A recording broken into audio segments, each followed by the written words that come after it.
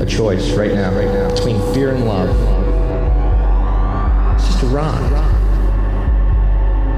Out of the dark night of ignorance and into the shining light of truth. Expanding reality. A population of citizens capable of critical thinking. We don't see things as they are, we see them as we are. There's a level of reality where everything dissolves into an ocean of energy. We empower our experience by insisting on our authenticity. That's very profound. Very. Expanding reality. Welcome to Expanding Reality. I am your host, Brandon Thomas. On this episode, guys, I got a chance to sit down with Barbara Mango and Lynn Miller. They are co-authors of this amazing book called Convergence, the Interconnection of Extraordinary Experiences. They cover four main experiences in here. They do out-of-body experiences, near-death experiences, UAP or UFO phenomena, and past life memories. It is a fascinating book written by two, as Barbara will tell you, experiencers first and then scientists second. So they are very deep and entrenched into the experiential nature of these extremely extraordinary phenomena and the interconnection of all of them. And it is a wonderful episode, guys. We have a fantastic conversation. Enjoy the hell out of it as I did. And thank you all so much for listening. So without any further ado, Barbara Mango and Lynn Miller. Well, ladies and gentlemen, it is my great pleasure to introduce Barbara Mango and Lynn Miller to the show. They wrote an incredible book, Convergence, the Interconnection of Extraordinary Experiences. I have pored over this book. This is it right here. Absolutely love it. Thank you all so much for sending me a beautifully signed copy. Y'all wrote some very sweet messages in here, and I am grateful. So I have gone through your book like crazy. I cannot wait to talk to you about it because it is fantastic. It is exactly what we need right now as far as the marrying between the physics and the philosophy, the science and the experience. This is, I think, the most important thing we're going into right now, is because this is what will validate all of this stuff. So, Barbara, we'll start with you. If you don't mind, just tell us a little bit about yourself, and then we'll get into it. Okay. Well, I have a PhD in metaphysics, which I got after working in the educational field for a long time. And I ended up falling and breaking my back, so I could no longer work in education. And I sat there and I thought, what can I do? I have to sort of reshuffle my life, right? And go inward. So I was thinking about it, and I'm a total learning nerd. Like, I love learning. So I thought, God, what if they could teach, or I could find a program that takes me back to who I am, as an lifelong experiencer, and I could actually research and study this stuff. So I started thinking about it, and I found a program in metaphysics that had a master's and PhD program. And I started taking the classes, and like each one was cooler than the next. And I loved it. I literally couldn't put the books down. So after I graduated from that, I've been writing. I've written a few articles. I've written chapters for other books. Lynn and I worked on the Edgar Mitchell Research Foundation together. I'm a board member of the Past Life Research Institute. And this was our debut book. Lynn and I, when working on the Edgar Mitchell Research Foundation, we not only had a lot of commonalities personally, but we had a total connection as far as how we view, consciousness, being non-local. And we decided to write a book about it. And that was 3 years ago. And here we are. It's a fantastic book. Like I said, of course, the audience here knows that I will be linking that in the show notes, so you guys could just click below in the description there and find that book out. Now, the Edgar Mitchell Foundation, Edgar Mitchell, of course, is the sixth man to walk on the moon, allegedly. Correct. So Lynn, tell us just a little bit about yourself, darling. Oh, yes. From a very young age, I've always been interested in the paranormal. I would have dreams of all kinds of things. As a matter of fact, when I was young, it was very difficult for me to tell the difference between reality and not reality, because I had so many strange experiences. So later in life, I actually did become quite normal, and I got a dual degree in psychology and biology. And then I started teaching college biology laboratories, and then I got my master's in biology, and I've worked in my field as a microbiologist. And then I had my daughter sort of later in life, and I decided to go into teaching secondary education. So I've done quite a bit of that. I have about 12 years experience teaching high school, elementary science. I'm also certified in art, and I teach art also. And I guess the really huge paradigm shift for me occurred around 2006 with, I happened to come upon a movie called What the Bleep Do We Know? And, it's about quantum physics and our reality, and that pretty much changed everything. I started to read more books, get into spirituality, meditate more. And I also noticed that I was having more and more experiences, which ended up becoming out-of-body experiences, which I've had all my life. And through books and through different groups and with the help of many people, I learned how to control them. And that kind of brought us up to, when Hammy and Barbara met with the Free Foundation, which is the Dr. Edgar Mitchell. And then she sort of explained how we were writing a chapter for Beyond UFOs, and we decided to write our own book. And that's how it came to be. So cool. And like I said, fantastic book, ladies. I've literally poured over it quite a bit here, especially because this is our third time to do this. So I want to let the audience in on a fun little thing that we've been just having a little game with. So first time that we tried this was a little bit ago, and we had a bunch of technical problems. I could not get my shit together in the studio. Something was happening, and we just had to shut it down. It's just one of those things, right? And then we had another one scheduled, and then all of a sudden, Lynn decided that her appendix was useless and wanted to explode on her. And so the day that we were to record, she decided just to go in the ER. And I said, look, just if you don't want to do the show, just don't, just tell me, right? And so it is third time's a charm, and not for nothing, we're in Mercury in retrograde right now. So,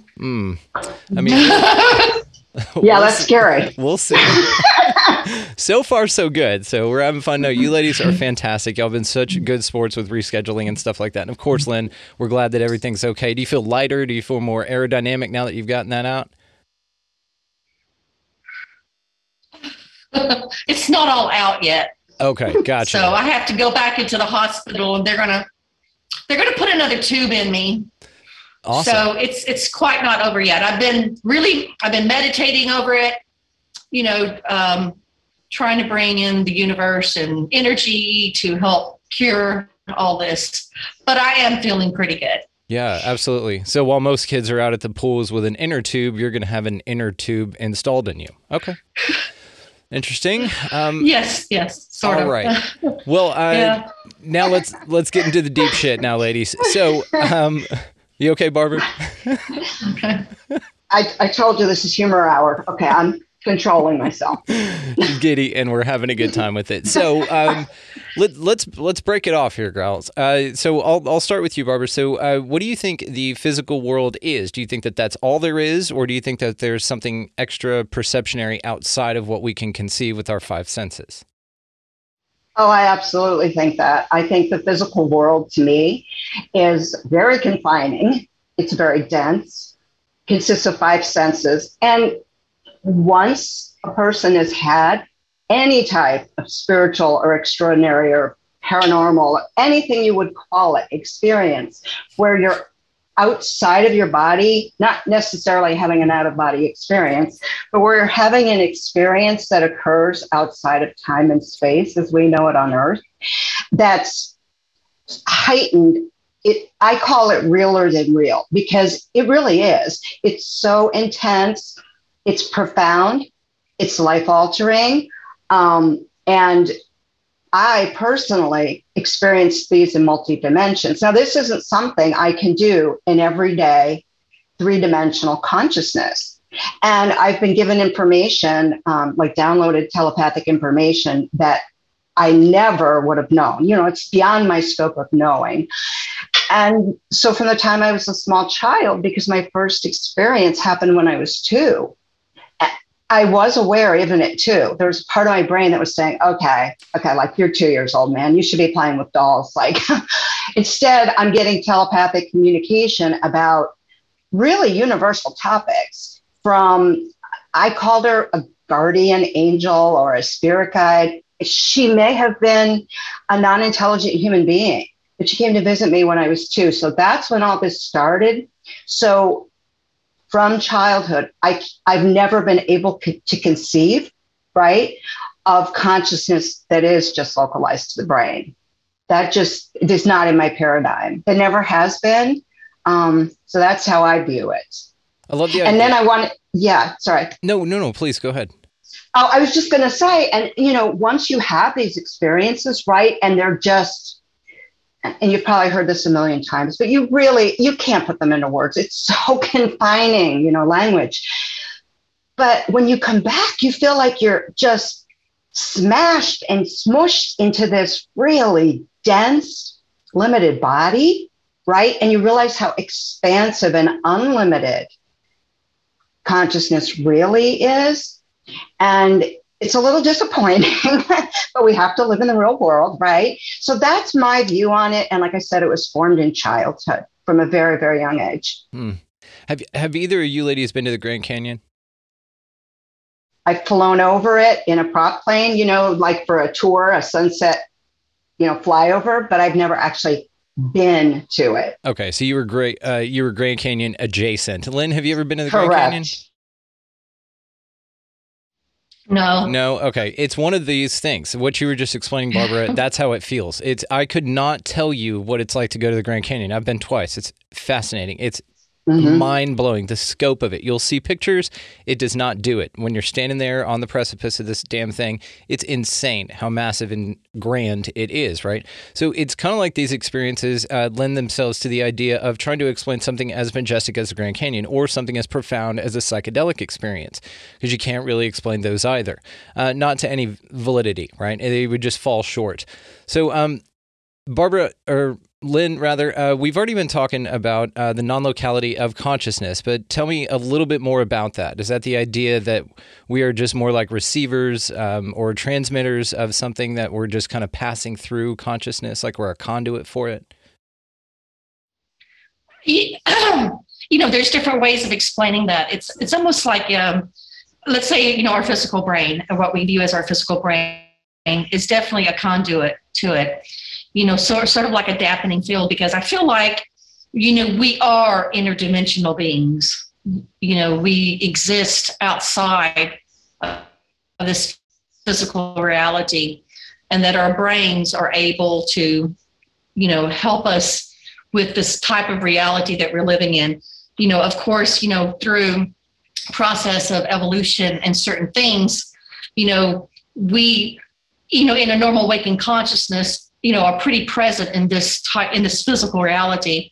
Because if we weren't, think of, a time when the saber-toothed tiger might have been trying to attack us, and, we had to be really present.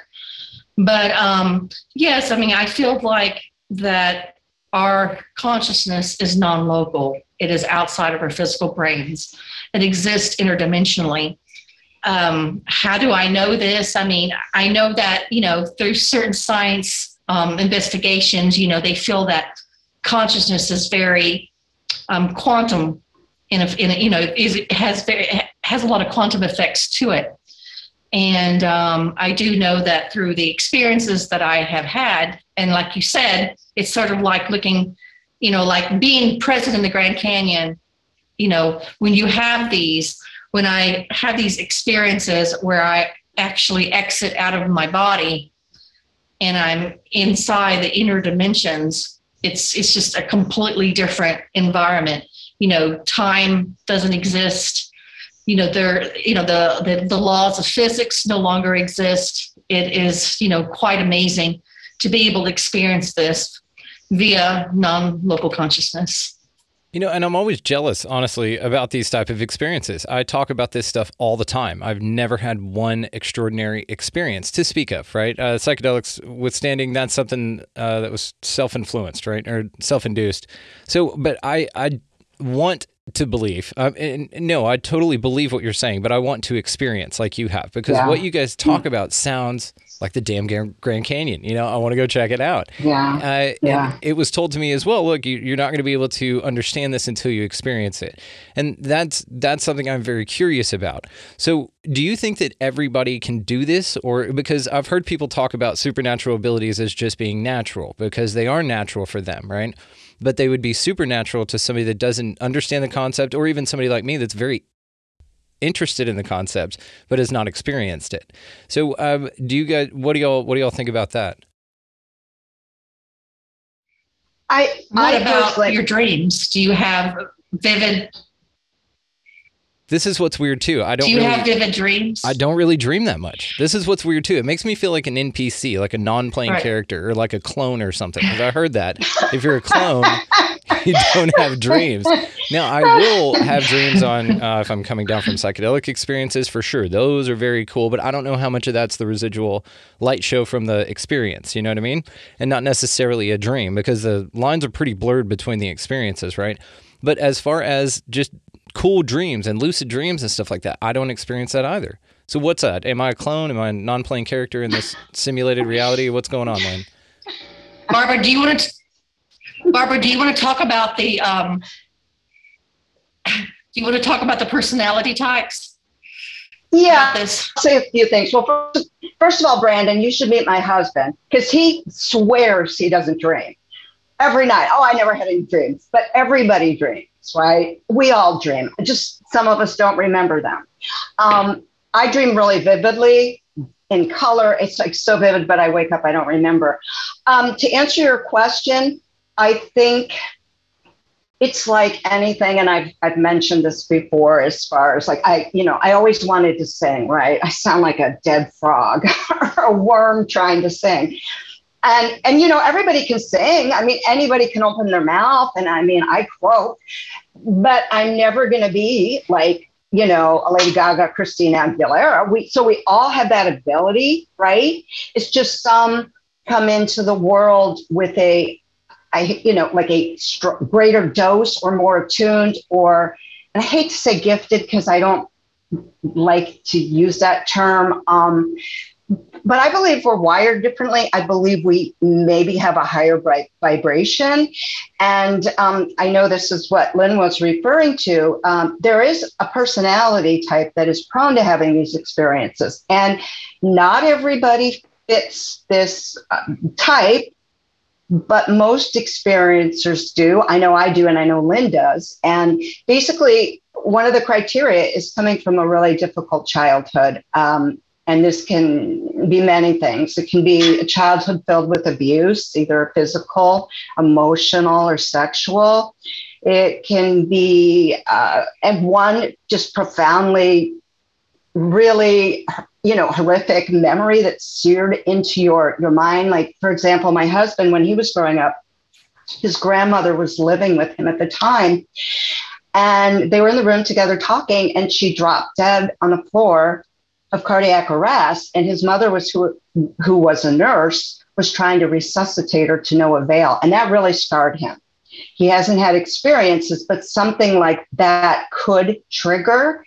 The other thing is a child that has a rich imagination and is prone to disassociation. But what I talk about in the book is that disassociation is also a psychological coping mechanism, right? So if we come from a really difficult, stressful, hard childhood, a lot of us develop disassociation, right? We just space out, block it out. So that kind of is a fine line. Is it because of our childhood, or is it just something else that's hardwired into us? On top of that, we tend to be easily hypnotized, can just zone out. I just zone out all the time. I cannot try to, especially when I drive, but it just happens. It's like I can't stay focused a lot. We're very imaginative, creative, A lot of us are artists or writers or whatever in the creative field. We're usually a little rebellious, and we go against the grain. We're really fair oriented. We hate to see anything that isn't fair. We're almost obsessed with justice, so to speak. We tend to be very strong-willed, and we think outside the box. So a lot of those qualities in and of themselves don't lend themselves to, the norm behavior. And then under this umbrella of like the anomalous prone personality, it breaks it down into two pieces. It's just like a tree with, say, a few branches coming off. And one of them is the fantasy prone personality. And that's just a personality type that obviously is prone to a rich imagination, fantasizing and all that. And when I was young, my mom told me I was fantasizing all the time. She never believed my experiences. She'd say, "Oh, you have such a rich imagination. You're such a fantasizer." So I became labeled the fantasizer. And the other is the highly sensitive person, which it's, a lot of people think that's just a person who's overly sensitive. I get that all the time. But it's not just that. It's not that we are very sensitive, and we're usually empaths and can pick up on the feelings and vibes of the people we're around, the space we're in, sometimes even the ground that we stand on. But it also means not only are we take in that energy, but we also affect others. We affect electronic equipment. So it's a dual thing. Energy affects us, emotion affects us, and then our emotion and energy affects especially me. I'll say it blows out laptops, lights flicker, my phone's always having problems, things like that all the time. So every single thing except the electronic stuff applies to me. The childhood stuff, the externalizing the crave for justice and intolerance of injustice, all of the things that you just said describe me. But I have had zero experiences. So is it maybe just that I'm not paying attention and that they're around all the time? Or maybe I'm that 0.0001% of the one that checks all the boxes that doesn't get to experience this cool stuff? Brandon. Yes, ma'am. Don't you experience synchronicities all the time? Now, that is the thing, right? And this is the one, because I consider extraordinary experiences what you talk about it, like in your book, about the NDEs, about the out-of-bodies, the past life memories, which is fascinating, and anything UFO or UAP related. But as far as being a manifester, I am great at that. Like, I can summon crazy shit into my life all the time. That's part of it. That's it? Yes. Oh, okay. Yeah. I didn't know that. Oh, yeah. Well, dope. I'm in the club, lady. Sweet. I mean, yeah. Okay. Well, I'll take it. And that's a great point. And I don't necessarily consider it extraordinary. Absolutely. I just consider it part of figuring it out, like figuring out the matrix or this reality or whatever. And I just think that, not of course for the most part, but I've got a good beat on it. I've got a good way of kind of, like I said, manifesting in my reality. It's been awesome. So that's a good point, Lynn. Thank you. Way to go. Okay. Well, I mean, that's extremely powerful because, when we're in, like when I'm doing an out-of-body experience, I can manifest things quite fast, extremely fast. This is all dimensions. See, I look at this physical dimension, it's a dimension, and you're able to manifest things. That's amazing. That really is. That's a damn good point. You're definitely in tune to, you really are. Yeah. I'll take it. See, I told you, ladies, I love y'all. Y'all are great for me. Yeah. Thank you. It's like amazing. And your energy, obviously you have very, how I look at it, powerful energy field. And if you can manifest, in my mind, your energy is actually interacting with everything there is, right? And you're shifting and forming and changing it with intention. So, I think there are many people that think, oh, I can't do that. I have no gifts. I'm like pulling a blank here. but it's not like narrow. It's so broad based, Brandon. And what you're describing is definitely a part of this, big time. Okay, it's pretty dope, and I like Def- that. And he's engaging. You're engaging the magic. You're a musician. Yeah. You're like a wizard.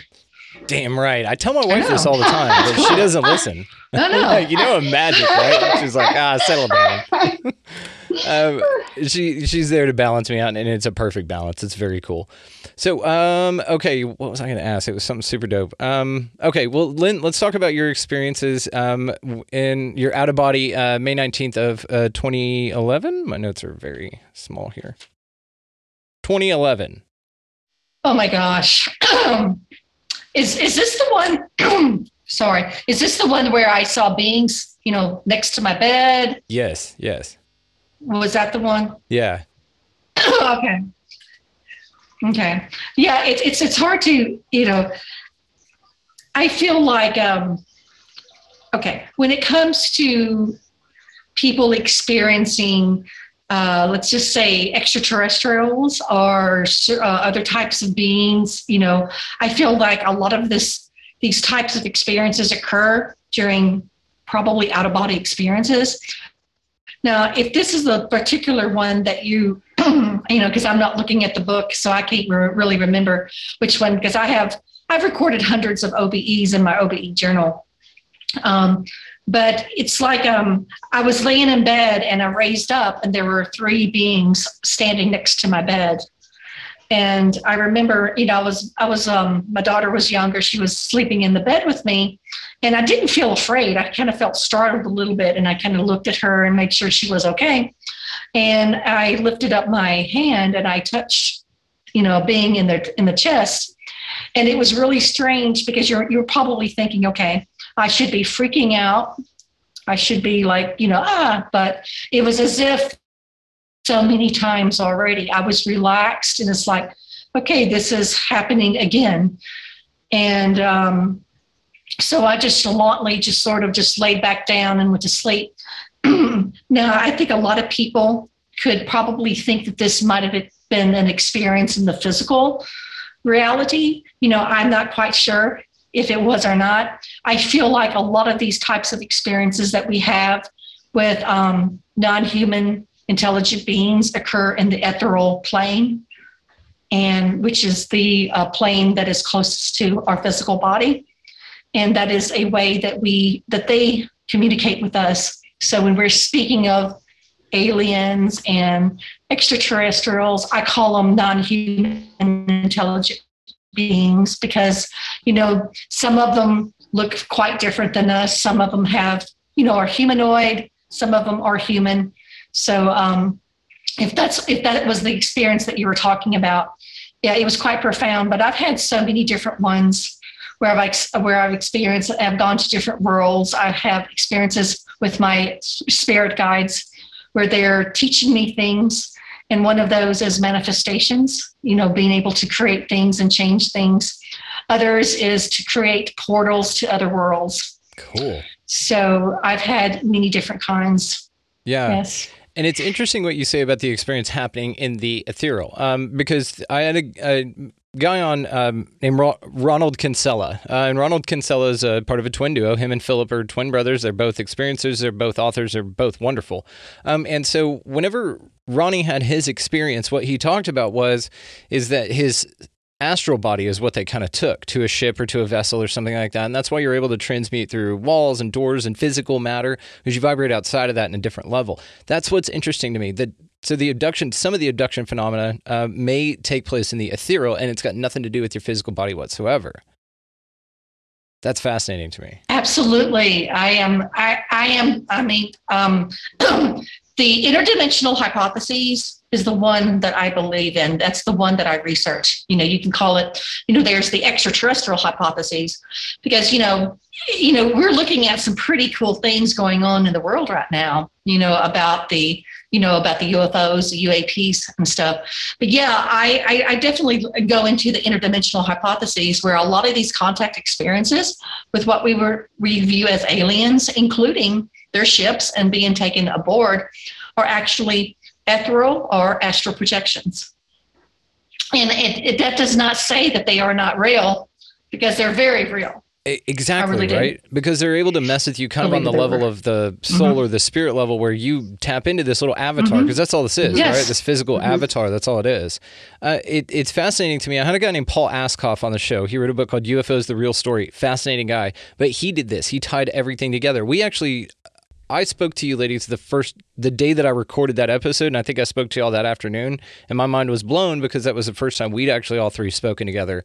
And it was on the heels of this great awareness with this interdimensional hypothesis, which I love. It ties everything together. And so the more I think about it, the more sense it makes, right? Barbara, what do you think about that? I haven't had an out-of-body experience. I have had no contact in that manner. Mine was like more I did have a sighting that has been verified by the government, and it happened when I was 10 years old in Kansas City. But mine was your stereotypical sighting, right? And I did have telepathic communication with the, quote, occupants inside. So that's my take on it. It's just what I saw visually, what I experienced, the information downloaded to me, and all that. And it was beyond it. I mean, it blew me away. I don't know if you want me to share that experience or not. I would love that, please. Yeah. Okay. Well, I was living in Kansas City at the time, and we were having like really unusually hot weather. It was March, and I remember it being like in the 80s, like really, really hot. And my parents were like slaves to our yard. I mean, it had to be like perfect. It looked like a Home Beautiful yard, right? And so my sister and I, who just wanted to go outside and play, like we were like forced to do yard work. So anytime it was nice, that's it. You go outside, you do yard work. So I was outside with my father, and in the Midwest where we lived, there were very small plots. You know, we had like maybe 1/4 of an acre. So the homes were very close to one another, right? And you could sort of shout out to your neighbor and go, hey. So all the neighbors were outside because it was gorgeous. I mean, it was like summer, right? And a lot of them were doing yard work or just talking or whatever. And it was a cloudless, gorgeous day. And I was raking, and all of a sudden the ground got really dark. Like, you know, a vicious storm is coming and the clouds are so thick, and it's not as dark as night, but almost. And I'm thinking, what's going on, man? I mean, like, it's a beautiful day. It's like really sunny. So I looked up.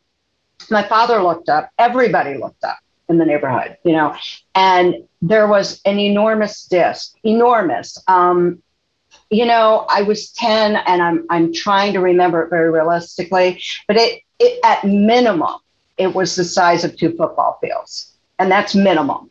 And it was circular, totally circular. And it was a sort of like a brushed chrome, I guess that's the way you could brush stainless steel. And it was very thin, really, really thin. It wasn't a lot of the, you know, the cartoons or whatever, you know, the characterizations of them. They're thicker, or they have a little, you know, thing on top. It wasn't like that at all. It was extremely thin, but I could tell, even though I was little and I was short, I could kind of tell from the angle that there were little windows all around, you know, the circumference of it. And the thing is it just appeared. Like, it was a sunny, gorgeous day, and then it got dark, meaning nobody heard it approach, right? So here I am, a little kid. I hadn't learned this in school. And I said to myself, oh my God, it just appeared. That means that it traveled faster than the speed of sound. And I just knew that. And I just stood there absolutely mesmerized. And, you know, you're kind of looking at your neighbor and looking at this one, and they're all standing there staring up at the sky with our mouths were open. I had no fear, zero, none. In fact, to be honest, ever since I was little and started having experiences, I kind of was annoyed. Honestly, I'd been asking to see a sighting. No, seriously. And I never saw one. So I was kind of getting annoyed, like, God, guys, can't you like pop in and visit me? And I'm serious. So I had no fear. And I think I said to myself, oh my God, you finally came. Like, it took you long enough. And then the thing is, though, it was so low. It was maybe, and again, I'm really trying to not spin the perspective because I was so young. I would say probably 500 feet above us, maybe lower. So you could see it perfectly. And then all of a sudden I started getting this telepathic, conversation. And I didn't know if it was from one being or several beings, but I was just being told that, there's no need to be afraid. And I was saying, I'm not. And they said, yeah, we know that. And then they were telling me that they're really, really concerned. And you've probably heard this many times, ecologically, that we really, really have to get our butts in gear and start taking care of the earth. And they said, but you know that already, but you need to tell people that. I'm like, okay. And then they started talking about how we were going to land on the moon. This hadn't happened yet, so I'm dating myself, but how we'd be landing in the moon. And after that, we would start going on further missions, and we'd start actually collecting like lunar dust and lunar rocks to examine them. And they gave me further information about what was going to happen, like with the space program.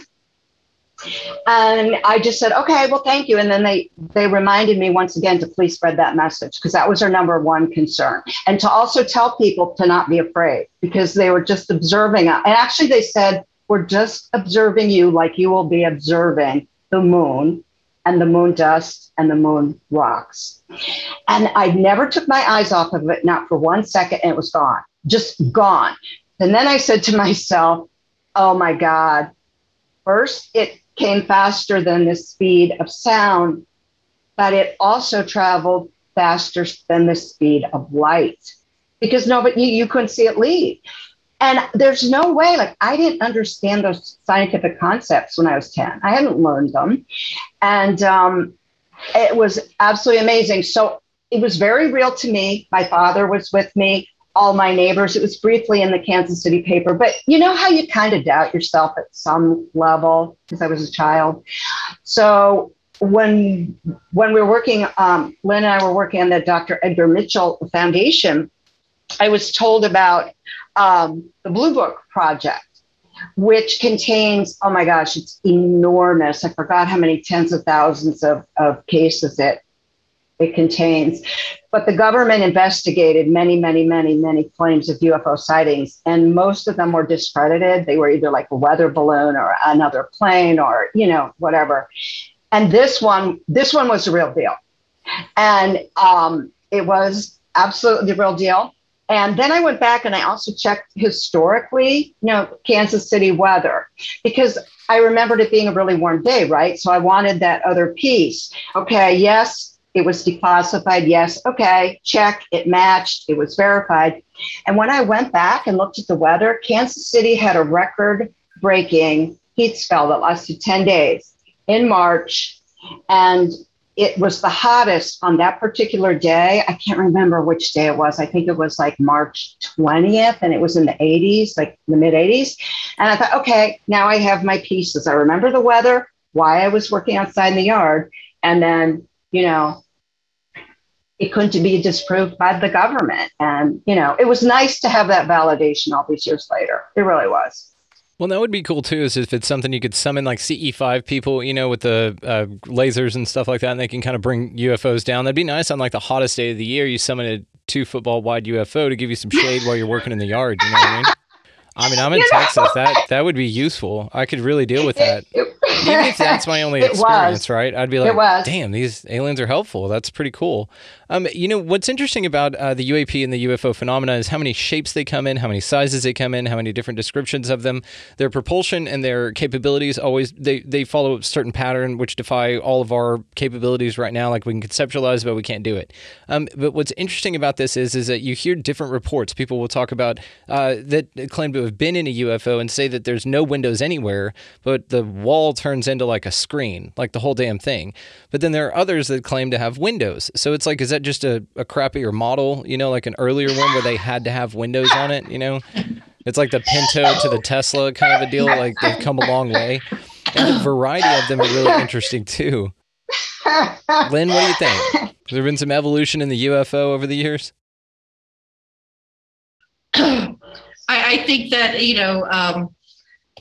I'm trying to remember the book that I have recently read about how how we view these things kind of changes with our culture, and it changes with technology, sort of like how, like the flying saucers, even the entities themselves have changed throughout the years.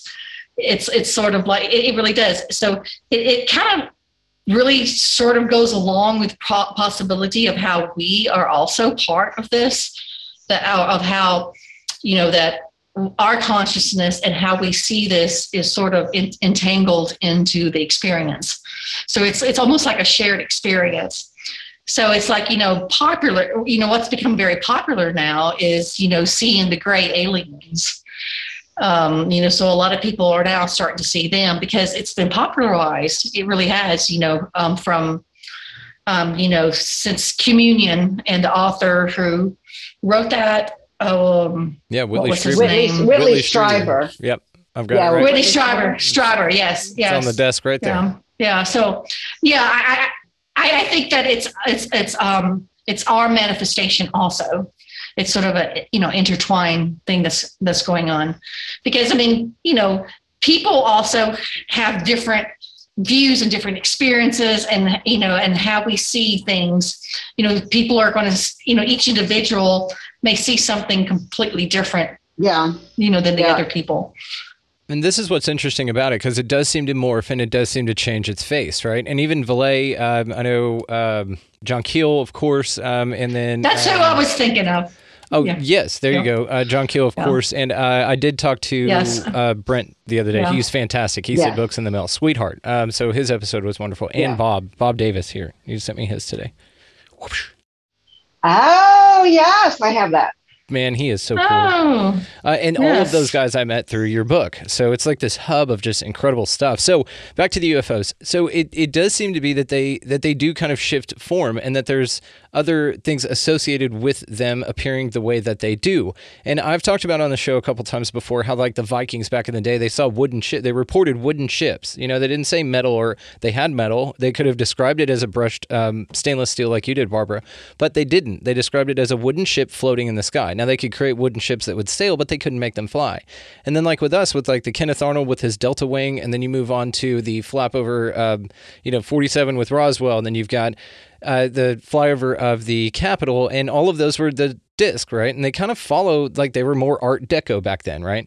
And then they've turned into orbs, and they've turned into all kinds of things. And it does seem to shift with our conscious or our perception about it. So do you think that if enough people got together and said that they look like, I don't know, like a beetle, like a big beetle or like a dragon or something, and they thought about that one would appear in that way? I believe it. I do. I mean, it's the power of manifestation.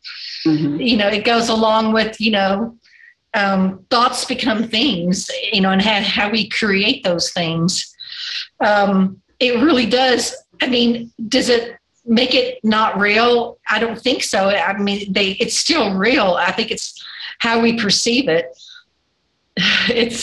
It's so mind-blowing when you really think about it. Doing this show for this long, I don't know what's real anymore. I don't know if real is a real thing. I'll be honest with you. I have great, amazing conversations like the one that we're having now that constantly challenge my perception of or possibility. And so I'm just open to all of it, man. I think it's all great.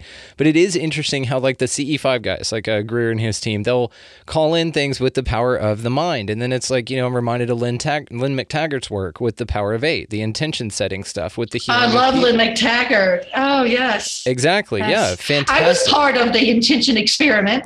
Were you really? Yes. Okay. Yeah. Well, tell me about that. Yes. I mean, when it all started, she had a huge forum called the Intention Experiment. And so she was conducting experiments with that. And she would put us into, groups. And this is before she wrote The Power of 8, because she also wrote, before the Intention Experiment, she wrote The Field. I'm a big Lynn McTaggart fan. Oh my gosh, I'm so glad you are too. It's like Garth Brooks to you. For a couple of, so we were in different groups, and what we would do is we would manifest things. We would have experiments. Oh my gosh, experiments with manifestation. So, yeah, we would try different things. We would try to change things. There was one person that we were attempting to heal. And so we would all meditate at the same time. And, at this person that we were sending healing thoughts to, their whole block, it's like the, everything just kind of exploded. Like, the lights went off and went out, and, it's really neat. I really, that sort of started me, in all of this. My journey was Lynn McTaggart's work, but yes, it's quite fascinating. It is fascinating. And so to this point then, I mean, maybe because I get caught between the conspiracies and the ideas and stuff like that. It's always kind of with that filter, that I think that most of it's bullshit, right? Like what's going on around us and stuff like that. But it is something that maybe if there is some power out there that knows how to manipulate human beings in this way, like the world that we've ended up with now, where a few slip through the cracks. It's like a colander, like a strainer, right? Not all of the water, not all the stuff goes through, but a little bit will, like all of us, I guess, sitting here now that I'm a manifestor and I'm in your club. But it's very interesting how all of these things combined could manipulate humanity into believing that they're not as powerful as they are. Because what happens when you start talking about UFOs, you get that look in people's eyes because they want to fit in. And then they've been told that they're conspiracy theorists, which has this bad connotation to it or negative connotation to it, which is unfortunate because conspiracies are dope. And you're probably onto something, which is why they say that, right? So it feels now, though, with all of the, I don't care if you want to call it the Ascension, 2021, whatever, there's something going on planet-wide to where people are now starting to figure out that we are way more powerful than we were before. And I think that a lot more people are waking up. There have been a lot of heel digging in with the people that are not going to wake up in the sense of the word. But there does seem to be a mass consciousness shift. And, I always ask the question on the show, or I often ask the question on the show to people, if you had a genie bottle, you get 3 wishes, what would they be? One time somebody asked me that, and I said I'd only need 1 wish, and that is for the consciousness of humanity to raise to its next level. And the thing about that and why I wish for that is because that's when you take away child abuse, that's when you take away animal abuse. Nobody would do such things if they realized that next level of consciousness. It seems to be this, I don't know, like a level that some people in this world seem to be stuck on. So what's some advice or what's some observations that people can do? And one thing, before you'll answer that, I know this is a lot, but here we go. So one thing that I'm interested in too is maybe couples want to get together with this power of intention and do something to manifest something, because we find a lot of division between the male-female form or any partner, right? There's kind of a societal, I don't want to say joke, but people joke about it. Oh, my husband is so stupid, or oh my God, my wife's such a bitch, or whatever. But it's like this perpetuated, dissonance that doesn't exist for my wife and I. I mean, we just don't fall into that crap. And she'll even come home and say, oh my God, the ladies at work today talk so bad about their husbands. And it's unfortunate. So do you think that that's another way that whoever the they is trying to hold us back from our true power is by dividing us in all of these different ways, even within the household, so that we don't realize how powerful we are? It's all about divide and conquer. It's all about, commercials and consumerism and falling for, what society tells us to do. They want to keep us asleep. They want to keep us, stupid, so that we can keep, feeding the rich and the rich and the rich. And have, and divide and have this world divided. This world should be one. So, when I think about, manifestation and the law of attraction, we are powerful beings. Can you imagine what thousands of us can do? We can literally change the world overnight, with our thoughts. So that is very dangerous, to people who want to be able to control the world, to keep the rich, to keep the poor, to keep them stupid, to keep them consumers.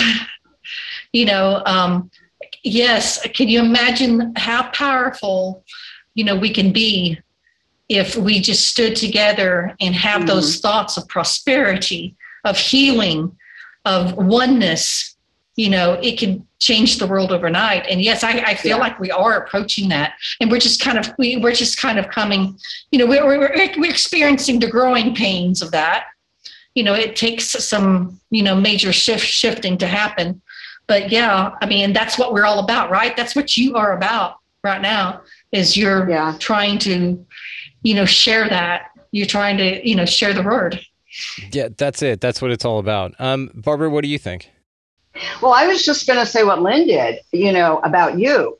And you say you haven't had experience and all that, which we think you have. But people like you are helping with the shift, right? I mean, the word's got to get out there. And it's so important. I can't tell you how grateful I am that you're doing this and how important. For me, though, when I was little, materialism never made any sense to me, right? Growing up. And I never cared about it. It makes your life easier and all that. But I could never understand civilization and humanity. I didn't get why people, why wars started, why religion was so divisive, why there was so much division and not collaboration and not trying to help one another. It really made no sense to me as a child. And it's still, I'm not naive. I know, obviously, look, that's how it is. But it doesn't fit with who I am. And I think a lot of times, I've said this to my husband, I think I've said it to Lynn, I've told him, I just want to go home. I don't belong here. Like, I don't belong in a divisive place. And he'll go, what do you mean? What do you mean you want to go home? What do you mean you don't belong here? You're not suicidal, are you? Oh my God, do you need to go to a therapist? I'm like, no, it's just the vision I have for humanity, the vision I have for a shift in paradigm. It's happening, but it's happening for me. Maybe I'm impatient. It's happening very slowly. And I just want to grab everyone and shake them and say, hey, open your eyes up. So, yeah, I was that weird little kid that came into the world thinking this place is like nuts. Why do people act like this? But I do think it's shifting. I do think it's changing. And Brandon, you are helping with that, whether you realize it or not. Big time, a lot. It's very sweet of y'all to say that. I do this because I enjoy it. I like people. I like connecting, and I like talking about the idea. So if it plays a benefit in someone's life, then that's beautiful. Yeah. I think it's bigger than me. But thank you very much. Yeah. Thank you for saying that. Yeah. And it never made sense to me either. The people living on the street, kids going hungry, people having to pay to survive, like just to live, just basic stuff. That's still weird to me.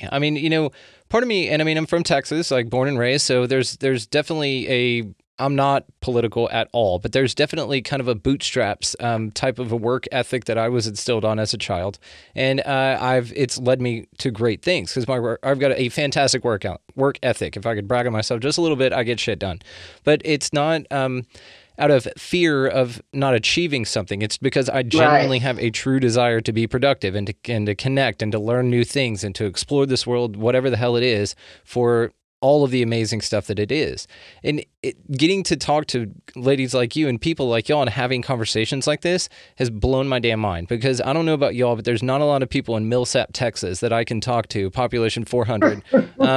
My donkeys have heard all of this and they're over it. They're absolutely over it. I'll be sitting outside looking at the moon and I'm like, that shit's not real, right? And she's so sweet. They just kind of sit there and let me vent. But no, it is interesting. And I think that the global shift is what's needed right now. And it's what's very important. So what I like about your book is everything. Cover to cover, it's a fantastic read. Y'all have written it very well. The dance between the two narratives, you can't tell two people wrote it. It feels like one mind.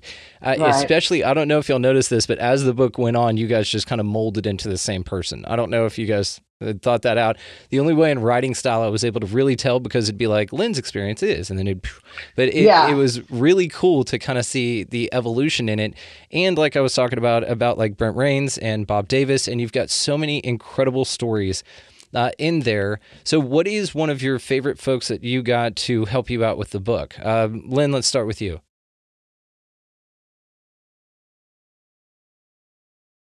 Okay, that's sort of hard to. I know. It's like me, asking me for a favorite guest. How about one that just intrigued you the most? Because I couldn't answer the guest one for sure. Well, okay. There's one story from Bob Peterson, and it's really cool because me and Bob, we were friends on Facebook for a long time before I realized that I had one of his books. I didn't even know he was an author, an OBE author. So that was, really exciting because we were friends on Facebook, and it's like, wow, Bob, okay, you're, on your book, it says Robert Peterson, but on Facebook, it's Bob. And it's really neat because throughout the years, he was part of he was very pivotal in my growth, during these, trying to understand these experiences. So, it was very exciting, knowing, through him and him sharing his experiences and me sharing mine to him, on several different Facebook groups, that, led to my growth and everything. So having him as part of the book was very, very exciting to me. So it was, to have such a dear friend, and he's awesome too. If you ever want to try to get in touch with him too, he's got an amazing sense of humor too. Yeah, he's funny. We're talking about Bob Peterson. Yes, he's so funny. He's very funny. Very cool. Well, then I will have to reach out for him. We are friends on Facebook as well. I went through and kind of stalked a few people after I'd read your book, and that's how I got in touch with Brent and Bob Davis as well. But yeah, I'll get with him for sure, because it's just like this whole pack of amazing people that you guys got together. It's like you have this incredible soul tribe that you were able to bring in, and like I said, ladies, what's so cool about this is that you are experiencers as well, but you're also scientists. I mean, you look at this analytically, and this is one of the things, and we'll probably touch on this and wrap here in just a little bit, but one of the final things that I want to talk to you all about is about marrying the science and the philosophy, about marrying the physics and the ideas.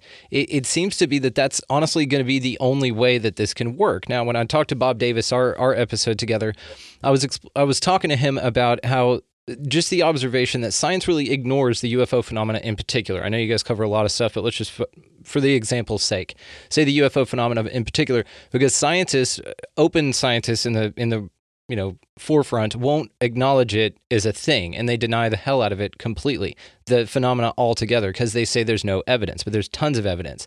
The people who have been doing the scientific research and recording it are the people who are experiencers.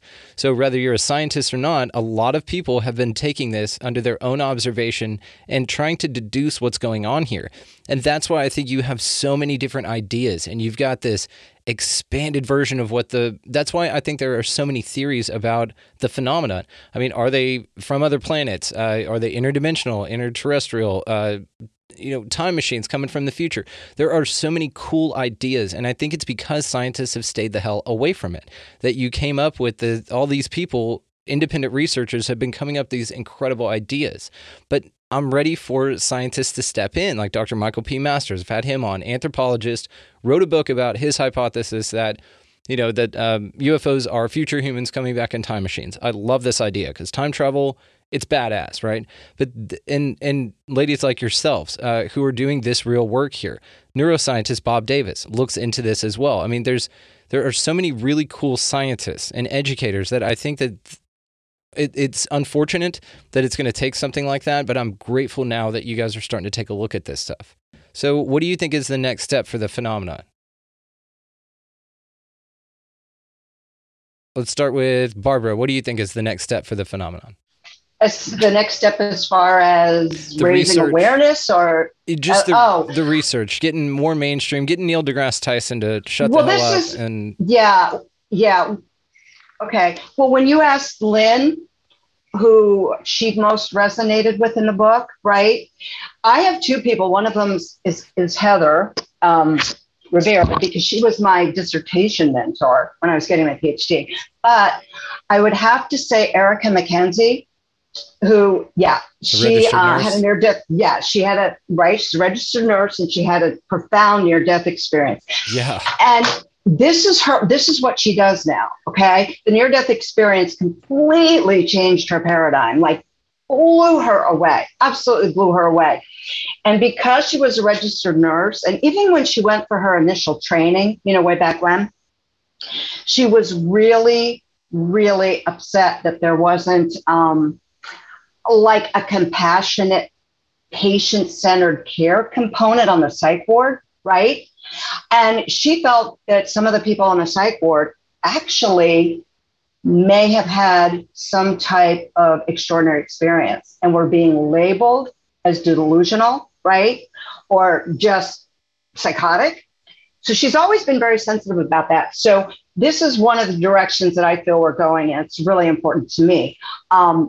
Erica has worked tirelessly, if I can say that today, with and taken the stage all over the world, because she is working with medical schools, along with others, to actually write new curriculum. Okay. So there'll be revised curriculum that is sensitive to experience of all kinds, near-death experiencers, anybody who's had any type of a spiritual crisis, say, right?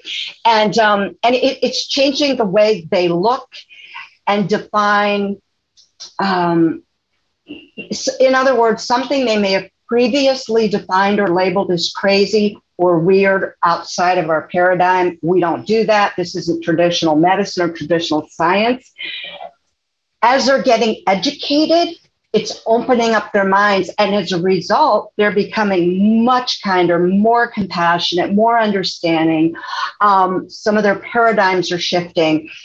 And this is not only happening in medical schools, it's happening in curriculum in, some really well-known colleges. And Erica was a global ambassador to Johns Hopkins University, which did a worldwide research study on psi phenomena. So this is becoming commonplace in places like Princeton and even the University of Edinburgh, all over the world. So educationally and medically and scientifically, I think this is phenomenal, to actually rewrite framework in which to look at this and gain a completely different understanding. I'm excited about this. I'm very, very excited about this. I share your excitement and enthusiasm. I think this is great. This is the time, right? It's now. And I wanted I just wanted to add one more thing if I could. I'm so passionate about this that I signed up for training. It's not until early 2022. But people that are having spiritually transformative experiences and going through like a spiritual crisis, like you mentioned, Bob Davis, he did. He had a Kundalini awakening and he went, I was trying to help him with that. But I think it's so important to be there for people that are going through this and to have them be able to share and express without being labeled, or invalidated. That the training I'm going to take is to become a group facilitator for people that have had spiritually transformative experiences. So they have a safe place, a place to talk, maybe expand their paradigm, help integrate the experience, because that's what I'm saying. It's part of this whole re-education and a shift in how you perceive people and their experiences, because this is one thing I think is really important. Even if, say, a traditionalist or, somebody that doesn't believe in non-locality or experiences, even if they don't believe it, it's really real to the person experiencing it. And I think we have to honor that, So. Yeah, completely agree. And there's a lot of people that do study this stuff and don't believe in it at all. I study the hell out of it, have never personally experienced to that level what you're talking about. Right. And I think it's wonderful, of course. And it's not my job to invalidate anybody else's experience. And I don't think it should be anybody else's either, because it's all very personal. Right. Whatever you go through, it's very personal. You can't prove that it wasn't. So, Lynn, what do you think our next step is with marrying the science and the phenomena together? The scientific method is very flawed, in how it, presents, the experimentation, the data and things like that. Because, even a person who's conducting experiments can, have a great influence on the outcome. So that's part of the law of attraction. So yeah, it is. Science is definitely flawed in that. I was, when it comes to, the exciting things that are going on in the world right now with the UAP stuff, it's like, should we depend upon the government to be able to give us this information? Instead of, we have all these amazing people out there like Brent Rains and all these types of people that are out there in the field that really do have a better understanding, of what's going on, because they're out there, they're interviewing people, they're going to the places, they have all this field experience that the government doesn't even seem to even want to do or has any understanding of it, but, to me in all of this, I could never really, because I have a science background and I had to try to understand it as scientifically as possible. It's going to take, quite a bit of the understanding of quantum mechanics and things like that, because, this is not, Newtonian physics anymore. It goes beyond the mechanical universe. It really does. We're moving. So it's like, it's part of having to move away from, standard science, which is all mechanical. We have to move into something different to understand all of this. I mean, I don't know exactly how to answer that, but I mean, it's sort of like how science and religion are basically the same side of the coin, or science and spirituality. It's the same thing. It really is. It's like, trying to find what God is, what the universe is, what the divine consciousness is. It's really the same thing. So it's almost like you have to kind of look at it as the same thing instead of something completely separate. Duality is pretty much what has destroyed this world. Yeah. I agree. And there is a cool book by Mel Schwartz. I had him on, called The Possibility Principle, and he talks about this, the difference between the mechanistic world and the participatory reality that we actually live in, not this mechanistic Newtonian physics type of reality like was fine before, right? It got us to this point. But this is the change. This is the we're turning the page here. We're ready to explore all these grander topics, and we're ready to get funding for it. That's the big deterrent on this stuff, because if people in general, of course, we're generalizing, but you start as, a physicist or something looking into this, and then all of a sudden your funding's cut. It's like, what the hell are we doing here? Is it science or not? And then the people that say the science is settled on this, both of you are scientists. Do you think that the science has ever settled on anything? Never. It's always changing. Yeah. I agree. And this is what's interesting about it. I think this is the next step with books like yours. I mean, and I put your book, ladies, in the category of Holographic Universe and Into Upside Down Thinking by Mark Gober. I mean, this is the type, like, you're up there as far as this type of style of book. It's fantastic. So, of course, I will be linking in the show notes all of this stuff, ladies.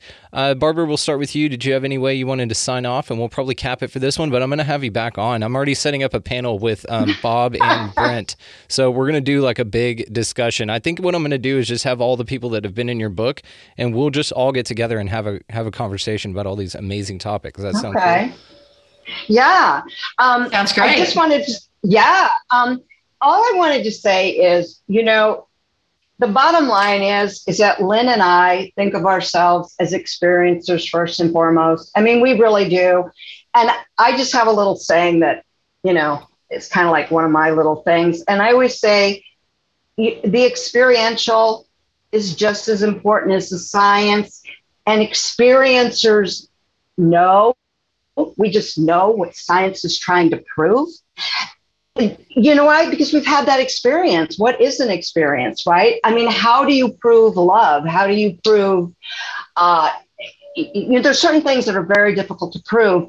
And when you're a lifelong experiencer, you may not have the technical terms necessarily or the mathematical skill to, say, present it in some type of findings or research studies. But we understand it in just like a really holistic, big picture way. So Yeah, that's just like what I like to say. But we have to marry them. I don't know. I think it's science. And again, I wish the funding were there. I think that would help move this forward. And the reason we wanted to include all these people that we're talking about in the book is we thought that was so important. Here are people from all different types, walks of life, basically. And through their either research or their personal experiences, we've all come to the same conclusion, right? And so that's sort of like a little microcosm of the world. And if we could reach a broader base of people and bring this in to the mix, I mean, just think of how that would shift paradigm. So this was intentional. We intended to do this, to bring these people into the book.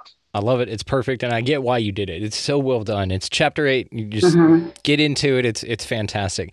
And it's like if science could explain something like dreams, like if they could just go, oh, here's what dreams are, something that everybody except for me apparently experiences.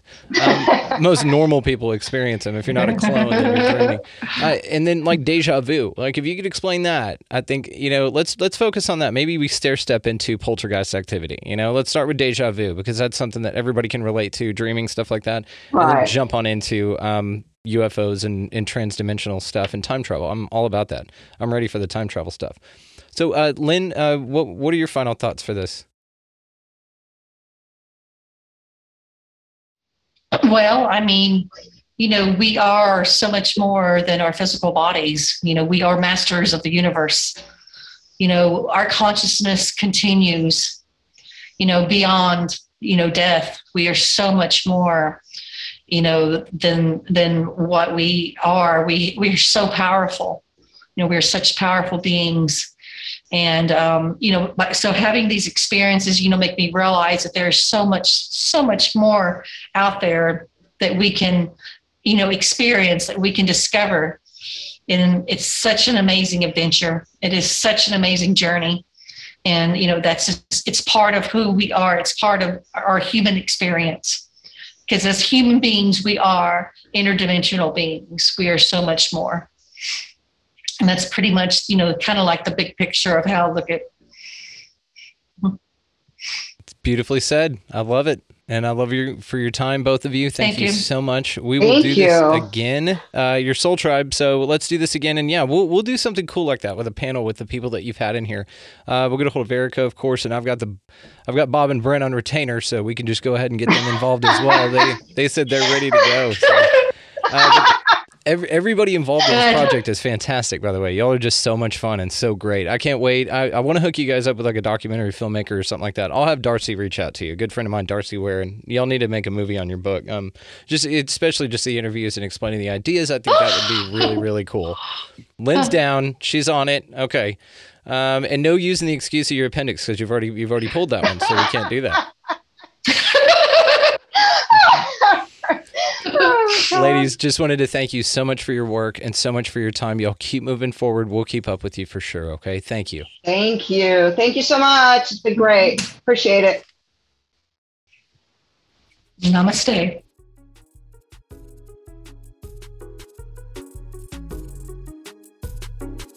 A massive thanks to Barbara Mango and Lynn Miller for coming on and talking about their book, Convergence, The Interconnection of Extraordinary Experiences. Check the link below in the description, guys, to procure this incredible book. It is fascinating, and I highly recommend. 10 out of 10 would recommend.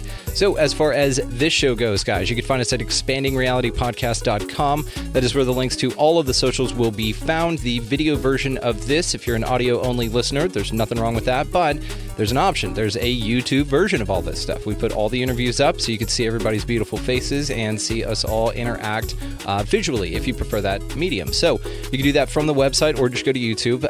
Also on the website is Patreon. If you find the show valuable and you're like, man, what can I do besides liking, sharing, and enjoying this show, which I always approve of. I love that. Thank y'all so much for everything.